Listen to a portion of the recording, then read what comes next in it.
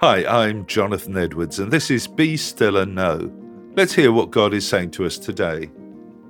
Proverbs chapter 10, verse 19. Too much talk leads to sin. Be sensible and keep your mouth shut. There's a huge amount of advice about words in the book of Proverbs. The writer knew that the tongue is capable of bringing death or life, and so he went to great lengths to encourage his readers to use their words carefully. The words of the wise bring healing, he wrote.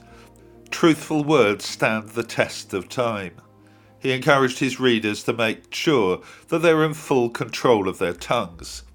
In chapter 13, he said, "Those who control their tongue will have a long life. Opening your mouth can ruin everything."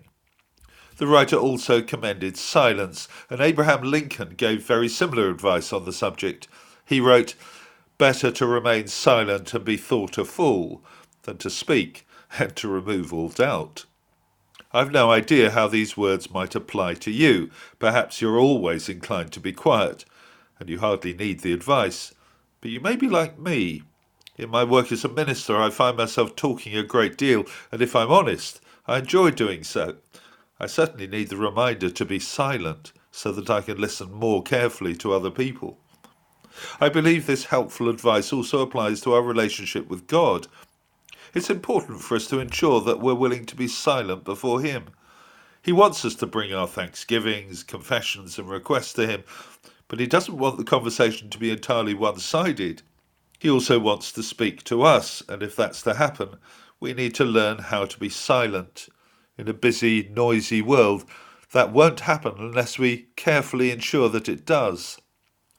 It's probably not wise for us to read too many of these wise words in Proverbs in one sitting. They're so sharp and abrupt that if we read too many, we could easily get indigestion. But they're the words of life, and we'd do well to keep returning to them and examining our lives in the light of them. So let me ask you a question. Are you good at being silent? If not, how do you think you could improve? Now let me pray with you. Loving God, help us to listen carefully to other people and to you. And when we speak, help us to do so with love and care.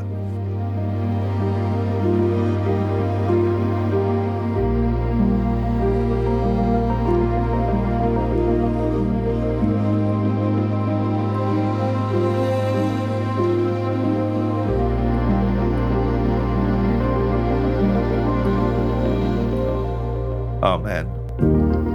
Well, thanks for listening. I do encourage you to join me every day for Be Still and Know here on Premier. And don't forget that the talks are also available on podcast, which you can access at any time. If you'd like to receive a free copy of our magazine, Voice of Hope, which contains all of these devotionals and a great deal more besides, please visit premier.org.uk/Voice of Hope.